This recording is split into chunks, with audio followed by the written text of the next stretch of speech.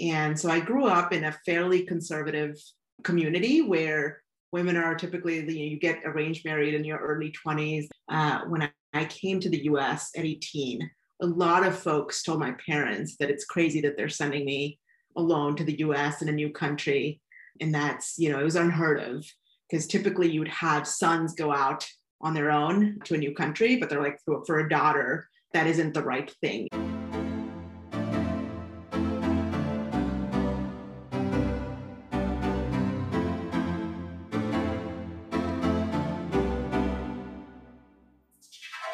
Hey everyone, this is Jay. And this is Angie. And welcome to another episode of Across the Lines, a place where we have candid and vulnerable conversations with Pan-Asian American leaders about identity, work, and the confluence of the two. Join us on a journey to amplify their voices, humanize their achievements, and share their wisdom. Whether you're looking for advice or just want to hear leaders who've been there and done that share their personal and professional stories, you've come to the right place. Today, we're excited to speak with Dini Mehta. Dini is the CRO of Lattice, an employee success platform that enables people leaders to build engaged, high-performing teams, inspire winning cultures, and make strategic decisions. Dini previously led winning sales teams at Quantcast and Drawbridge, and is one of the few female Asian American revenue executives in tech. In this episode, we speak with Dini about growing up as an ambitious South Asian woman within a conservative extended family, running your own race by serving your why versus seeking to impress others, and how psyche management has helped her succeed in her career in sales. This might be an annoying question. Is it Dini or Dini? What's like the best way to pronounce your name? It's Houdini without the who. Is that your full name? No, my full name is Nandini. But when I started in sales, I quickly realized I worked at this company called Cosmix with the K. And I very quickly realized that if I make cold calls saying, "Hi, this is Nandini from Cosmix with the K," I get very few callbacks. And in college, I sort of, folks would call me Dini. And so that's where I picked it up. But when I go back home, everyone calls me Nandini. Nandini. We like to start our podcast by asking our guests what their favorite dish was growing up. What was that for you? Oh, man, I had to think on this one. My favorite dish, I have to say, is pav bhaji. It's, folks that don't know what it is, it's the ultimate Indian fast food, street food from Mumbai. It's this like spicy mash of onions, potatoes, tomatoes, and vegetables. They serve it piping hot with dinner rolls. And I just loved pav bhaji growing up. Like every time I did well in school, that was my treat at home, which is my mom would make pav bhaji. Have you been back to Mumbai recently and eaten it like in the street vendors and the shops? Have you had like the authentic version of that like on the streets there? 100%. Yes, I go back. My folks are still in India, and so every time I go visit them, I have to we're careful about where we eat it just to not get super sick, but I have to eat the sort of street food version of it every time I go back. Is there a version of Delhi Belly in Mumbai Belly? Do you want to explain what Delhi Belly is for our audience as well? It's like people get sick every time they go to India. I actually got married in India, and my husband's from San Francisco. And we actually had like an army of doctors at the wedding ready because we were like, people are going to get Delhi Belly. We're going to feed them all this Indian food. We got to be ready. But thankfully, none of that. We didn't have to use any of the doctors. So that's good to hear. Everyone adjusted well. And Dini, you grew up in India, right, for the first around 18 years of your life before you went to college in the US. Tell us more about that upbringing. What are some of the things that stood out to you? What are some values that are imparted on you? And talk to us too about your transition to the US, right? I'm sure growing up in one place your entire life and then making that complete 180 to a different place, that must have been quite a transition. So tell us about that story. Yeah, now I grew up in a small town called Nasik. It's in Western India. It's about 4 hours from Mumbai. So that's where I grew up, or I call it Bombay, which is what I grew up calling it, but now it's Mumbai. I grew up in a fairly conservative family with very progressive parents. So my folks went to UT Austin and eventually went back home, settled there, and they raised my brother and I. So they sort of experienced the American education system, and they always sort of had hopes that we would go back to the US for school. And so I grew up in a fairly conservative community where women are typically, you get arranged married in your early 20s. That was the sort of expectation around which I grew up. But I had a brilliant older brother, and I think all my life I just tried to compete with him and tried to get in his league, which has served me very well. And it has sort of pushed me to punch way above my class. Both my parents, deeply instilled the values of the importance of education and work ethic. Those are the two things they would consistently remind us of. It's like, you have to be very focused on your education, because that's going to give you the independence, and it's going to give you a lot of paths that you can take from there. And it was like an expectation, like any hobby we take on, even if it was a chore in the house, the goal was to be really, really good at it. Like my mom would have like point systems on even like household chores for us to get really good at it. In hindsight, I'm like, my mom was a sales leader. Do you get an accelerator once you meet your your chore quota, right? You get like 2x points. Yeah. And she was definitely more of the stick than the carrot, but it was a great upbringing. You mentioned something there, Dini, which resonated with my own family, which is progressive parents, conservative family. Yeah. Can you touch on that topic a little bit more? What did that mean for you, having progressive parents but a conservative family? Yeah, I think that's a really interesting point, and one that I've thought about, especially as I look back at my upbringing, and now, as I think about like, if I want to have kids one day, what is the sort of upbringing I want to give my kids? And when I say it, it's my extended family. I come from a huge family. My dad has 6 brothers and sisters. My mom has 7 siblings. They all have kids. And we're all very tight knit, and it all comes from a really good place. But there is a sort of like, this is the expectations. This is what society expects. This is what our family expects. And those are the rules. And my parents didn't play by the rules as much. They sort of felt that they wanted to give their kids the opportunity to pick their own paths versus the paths that society had picked. And so that's what I mean by when I say, I had a conservative family, but very progressive parents. And I think a lot of that was just based, given that they had the opportunity to go to UT Austin and study there.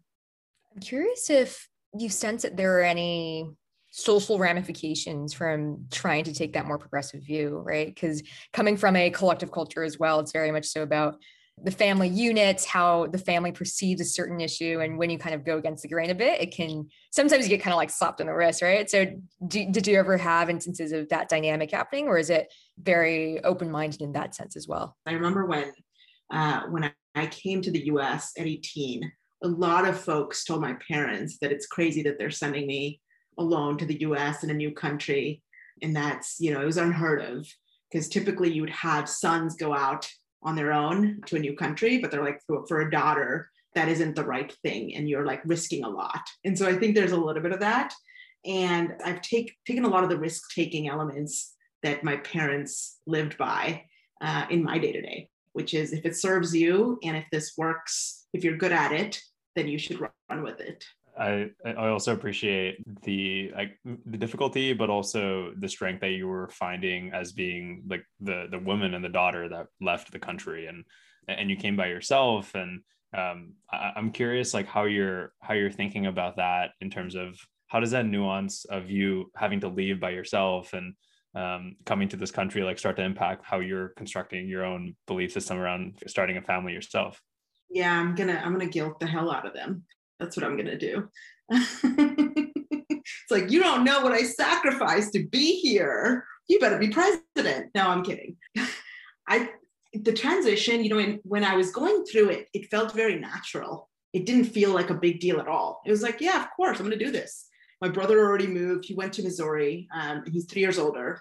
So he was already in the Midwest. And when I left, I was like, yep, this is what we do, which is, you graduate 18 years old, you move to the US and start your life there. But in hindsight, I remember I couldn't tell the difference between currencies. I didn't understand the accents, didn't get any pop culture jokes. I still don't. My team makes so much fun of me when we go to karaoke, because I don't know most of the songs in the 90s and 80s. Because I was like, I don't grow up here. I don't know any of these songs. You don't know Bollywood songs, so... So I think in hindsight, I think it's crazy that my parents had the courage to send me out there being like, yeah, you'll figure it out. But yeah, it was new going from, Mumbai to Kansas. It was definitely a cultural shock of, there's not that many people out and about. Cultural norms are different. The words you use are different. How you interact with people are different. But I've always just been very lucky in finding people that have helped me see through different phases in life. And Dini, a common undercurrent that I really want to tap into here that I'm hearing from you is breaking all these barriers and going all these places that people who look like you, especially as a woman, typically don't. How do you think that plays into the way you think about things or the way you act towards certain situations? I'm acutely aware of it, which I think you're right. That is the undercurrent that's constantly at the back of my mind. And it shows up in a lot of places, especially at work. I think I'm acutely sensitive to like building inclusive environments. And even before I was in a leadership position, I cared deeply about, sales being a predominantly male-driven profession. I tried to fight it because I was like, maybe this is not for me, but then realized I loved everything about it, jumped into it. And as I moved up into management, I saw less and less people like me. And I think that gave me almost more fuel to like keep going, because I was like, all right, I'm the only person in this room, but that means I've got to keep going if I even have a chance to reimagining the game with some different rules. So I think it shows up in that way, but I'm very aware of it. And then secondly, I think creating a consistent and level playing field in the workplace is something that's core to my value system. And that translates fairly well in sales, because you want to make sure everybody has equal opportunity in sort of what they're doing. But growing up, I was constantly questioning the status quo of the society, and my parents encouraged me to do that. And I think I carry that with me in most interactions, personal or professional. I'm curious, Dini, what the beginning of your career looked like. And you're doing such an amazing job of making sure that now people who are coming up, who are also like young Indian women, who are looking into a path in sales, that they can see someone who looks like them and they could believe that they can do something themselves. Were your parents really excited about you to start in a sales career? And also, how did you feel like motivated to keep doing what you're doing without necessarily seeing a lot of people who look like you, who are in leadership? Yeah, no, I can definitely touch on that. So when I graduated college, I got two jobs. One was a research job, because I worked in a lab all through undergrad, and which was in Kansas. And the other job was come work at a startup and just be the business coordinator. So do a bunch of generalist work and learn about the business. And my parents were like, of course you should take the research job. Like, why would you? Like, that seems, it connects to your biology degree. Like, that's the right path. Like, this is a non-starter. My brother was here, and I'd heard about, working in tech and what that's like from him. And I really wanted to give that a shot. And so I decided to move out here, and I fell into startups. I've only worked with startups, and I tried to fight sales for a bit because I thought, it was ingrained in me. I didn't have many folks in my family that had been in sales. And so I thought it was something that was beneath me and I shouldn't be doing sales. And it couldn't be farther from the truth, because sales it's one of those professions that is, while the barrier to entry is low, getting good at it is really, really hard. And I realized that once, and I had a passion for it. I loved everything about it. It was numbers driven. It was objective. It was high pressure, high reward. And so I decided to give it a shot, and then realized I was half decent at it, and then got my first experience scaling go-to-markets at Quantcast, which was my first experience being part of an early team, bringing a new product to a new market. So much fun doing it. And then I've since then sort of chased that in a lot of my opportunities, because what gets me out of bed is seeing people grow and develop around me, and building a winning culture. Like, those are my two things that get me out of bed every day. But that's how I got started. A core dimension of sales is the nature of it being very high risk, high reward, which you alluded to. It's very much so you eat what you kill, right? And it seems like a very high pressure environment. I want to connect this to something you've written about, right? Which is this idea of not letting your ambition steal your joy. especially in an environment like sales where it is very numbers driven. There are very tangible, quantitative metrics that are set out for you. How do you reconcile those two mindsets in this kind of environment where that kind of thinking is the status quo? Yeah, no, it's such a good point. And I talk about this all the time with my team. Sales is a competitive sport, but you have to run your own race.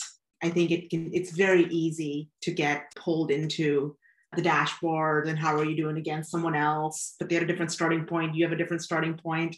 And I really took that to heart when I first started in sales. Sort of getting discouraged, I would just sort of, when I would have a bad month or a bad week, I would focus on the fact that I got better at these 3 skills and I'm forging my own path. I'm running my own race. And at the end of the day, I get joy out of the work I was doing. And if I'm getting better, if I get joy out of it, that was my why, versus sort of competing with external variables. And so that is one thing that, how do you run your own race?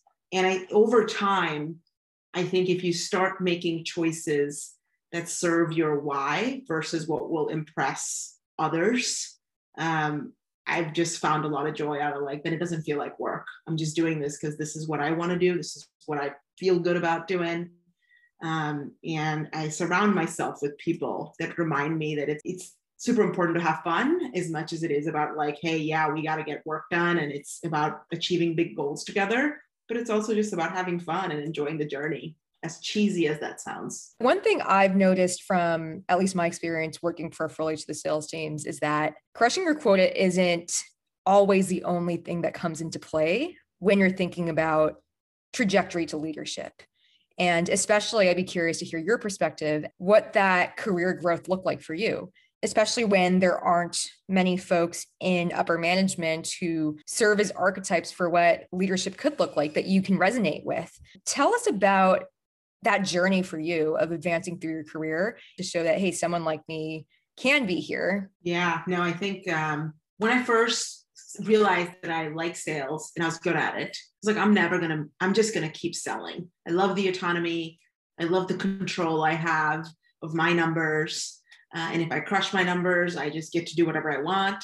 And so I love the autonomy and freedom that you can earn through sales because it's so objective. And it was a math problem in a lot of ways where I was I think I'm going to love this and I'm just going to keep doing this forever. And at some point when we were going through hyper growth, I quickly realized that I got more satisfaction out of helping others get their first deal than me closing the next big deal. And that was a turning point for me in my journey to realize that, okay, maybe this, closing deals is fun, but I actually love creating a community and seeing other people find their why. Other people get really good at certain pieces of the puzzle. And at that point, I didn't even think about, there's not many folks in leadership that don't look like me. I was just focused on I like this company. I have a great team. I want to get good at this. But as I started moving up in my career, I remember a networking event I went to, there was 23 sales leaders and I was the only woman in attendance. There's, 4 other women, but they were organizing the event. And that's when it hit me that I was like, wow, this is rare. Because until that point, I didn't even think of it. I was so focused on just doing the job and getting good at the job. And at that point, I think I became very aware. This is the unfortunate reality in the sales leadership world. And now, that is something that's close to my heart since then, which is how do we encourage women in sales? Because there's a lot of good qualities in building that diverse team that can come in and do a great job at it. But yeah, I think the other sort of things that I've learned, tips and tricks of outside of crushing your number, because it is a different role. Being a sales manager is very different than being great at sales. And we instill this in our approach today at Lattice, is having competencies beyond the numbers, beyond the results that are easy to track. What are the traits that you have to be great at to become a manager? Because it is in some ways a completely different role. And how can folks get exposure to the type of work you would do in an effort to decide if they even want it? So yeah, I've in some ways been really lucky to have folks that have taken chances on me. And at the end of the day, I focus on getting 3x better if that's what it takes to get a shot. This might be a stretch. I'm curious if you have like a fun story or of a memory throughout your sales career, whether it was closing a really big deal, losing a potential client, in reflection that there was something, a part of like your upbringing and a part of your identity and culture that like kind of led you to that decision making. I'm curious if anything comes to mind when thinking about that. I've had instances where hiring for my team, and the candidate realized that they're reporting to a woman and an immigrant, and decided to basically take themselves out of the running for that main reason, which was like such a shocking sort of awareness of, oh, wow, I didn't realize that was a thing that people take into account. But I typically hold on to all the good and don't remember any of the bad. So that's probably the only one that comes to mind. Thank you for sharing that. How do you start to, I guess, change your perspective or I guess like train your perception to not let those negative experiences impact you in the long run? Because I think that also has led to your personal success and your professional success, even just hearing that story and like seeing you just like still smiling through that. What have been those habits or ways of thinking that have helped you kind of reframe things and think more positively?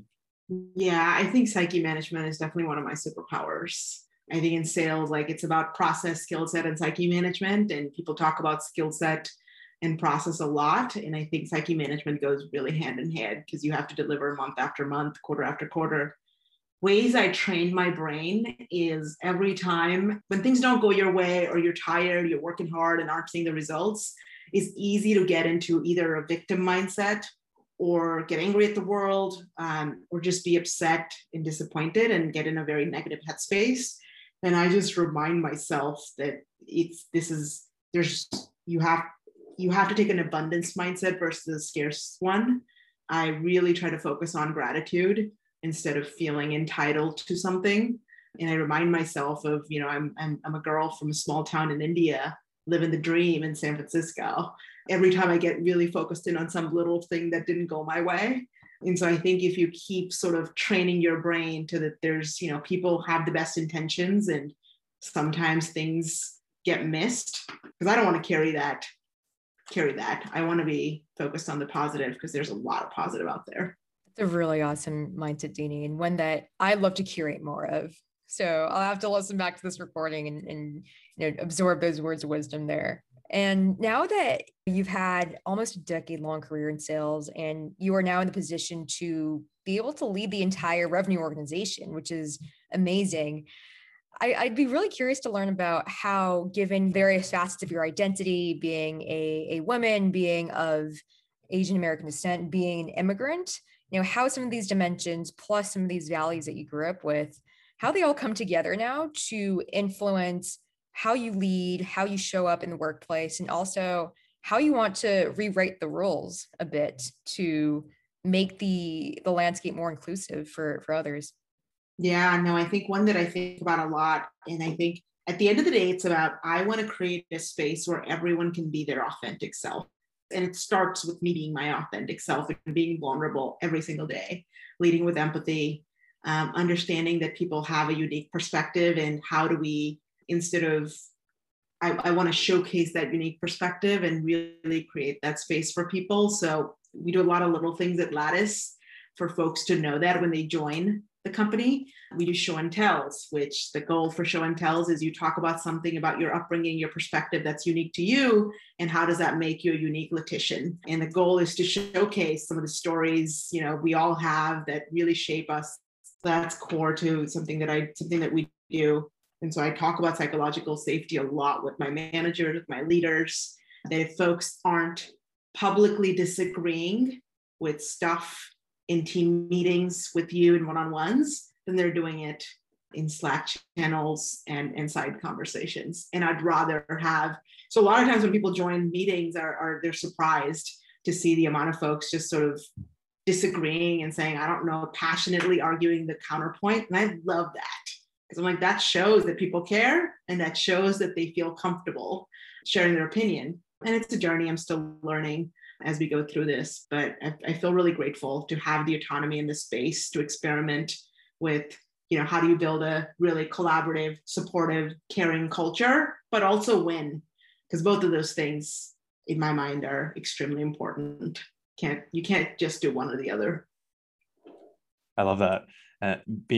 feeling psychologically safe is the foundation. And then after that, it's you care more because you do feel psychologically safe. And because you care more about the business, you care more about the people that are operating in it. And so you will share your opinion as they come up.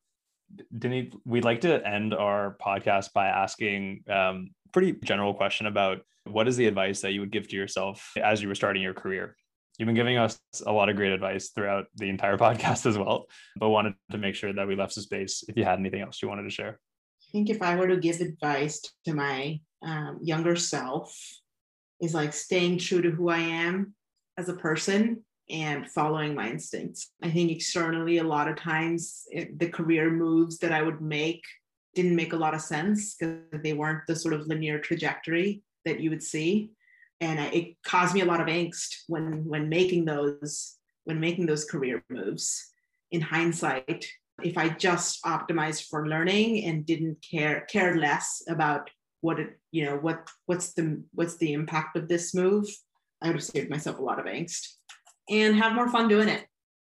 I have a lot of fun now at work, and I wish I did more of that growing up, which I was so sort of laser focused on what do I need to do, who do I need to talk to, how do I network, and get really good at what I need to my next stage. And so I just told myself to chill out a bit. That is exactly what I'm trying to do after this call. Just go outside, walk around, chill out for a bit. Try and chill out. No, that's so important. Try and take a walk. Awesome. Well, Deanie, thank you so much for coming on with us today. This was a super fun conversation, and we so appreciate you sharing your perspectives and all your insights here. Thank you so much. Thank you both. Really appreciated this conversation. Super fun. Thanks so much for tuning into Cross the Lines with your hosts, Angie and Jay. If you enjoyed today's conversation about the intersection of work and Asian American identity, please subscribe to the show wherever you get your podcasts and leave us a review to spread the word. We'd really appreciate it. And as always, you can head over to acrossthelinespodcast.com to learn more about the show, as well as check out all the links and resources in the show notes. That's all for this episode, folks. See you next time.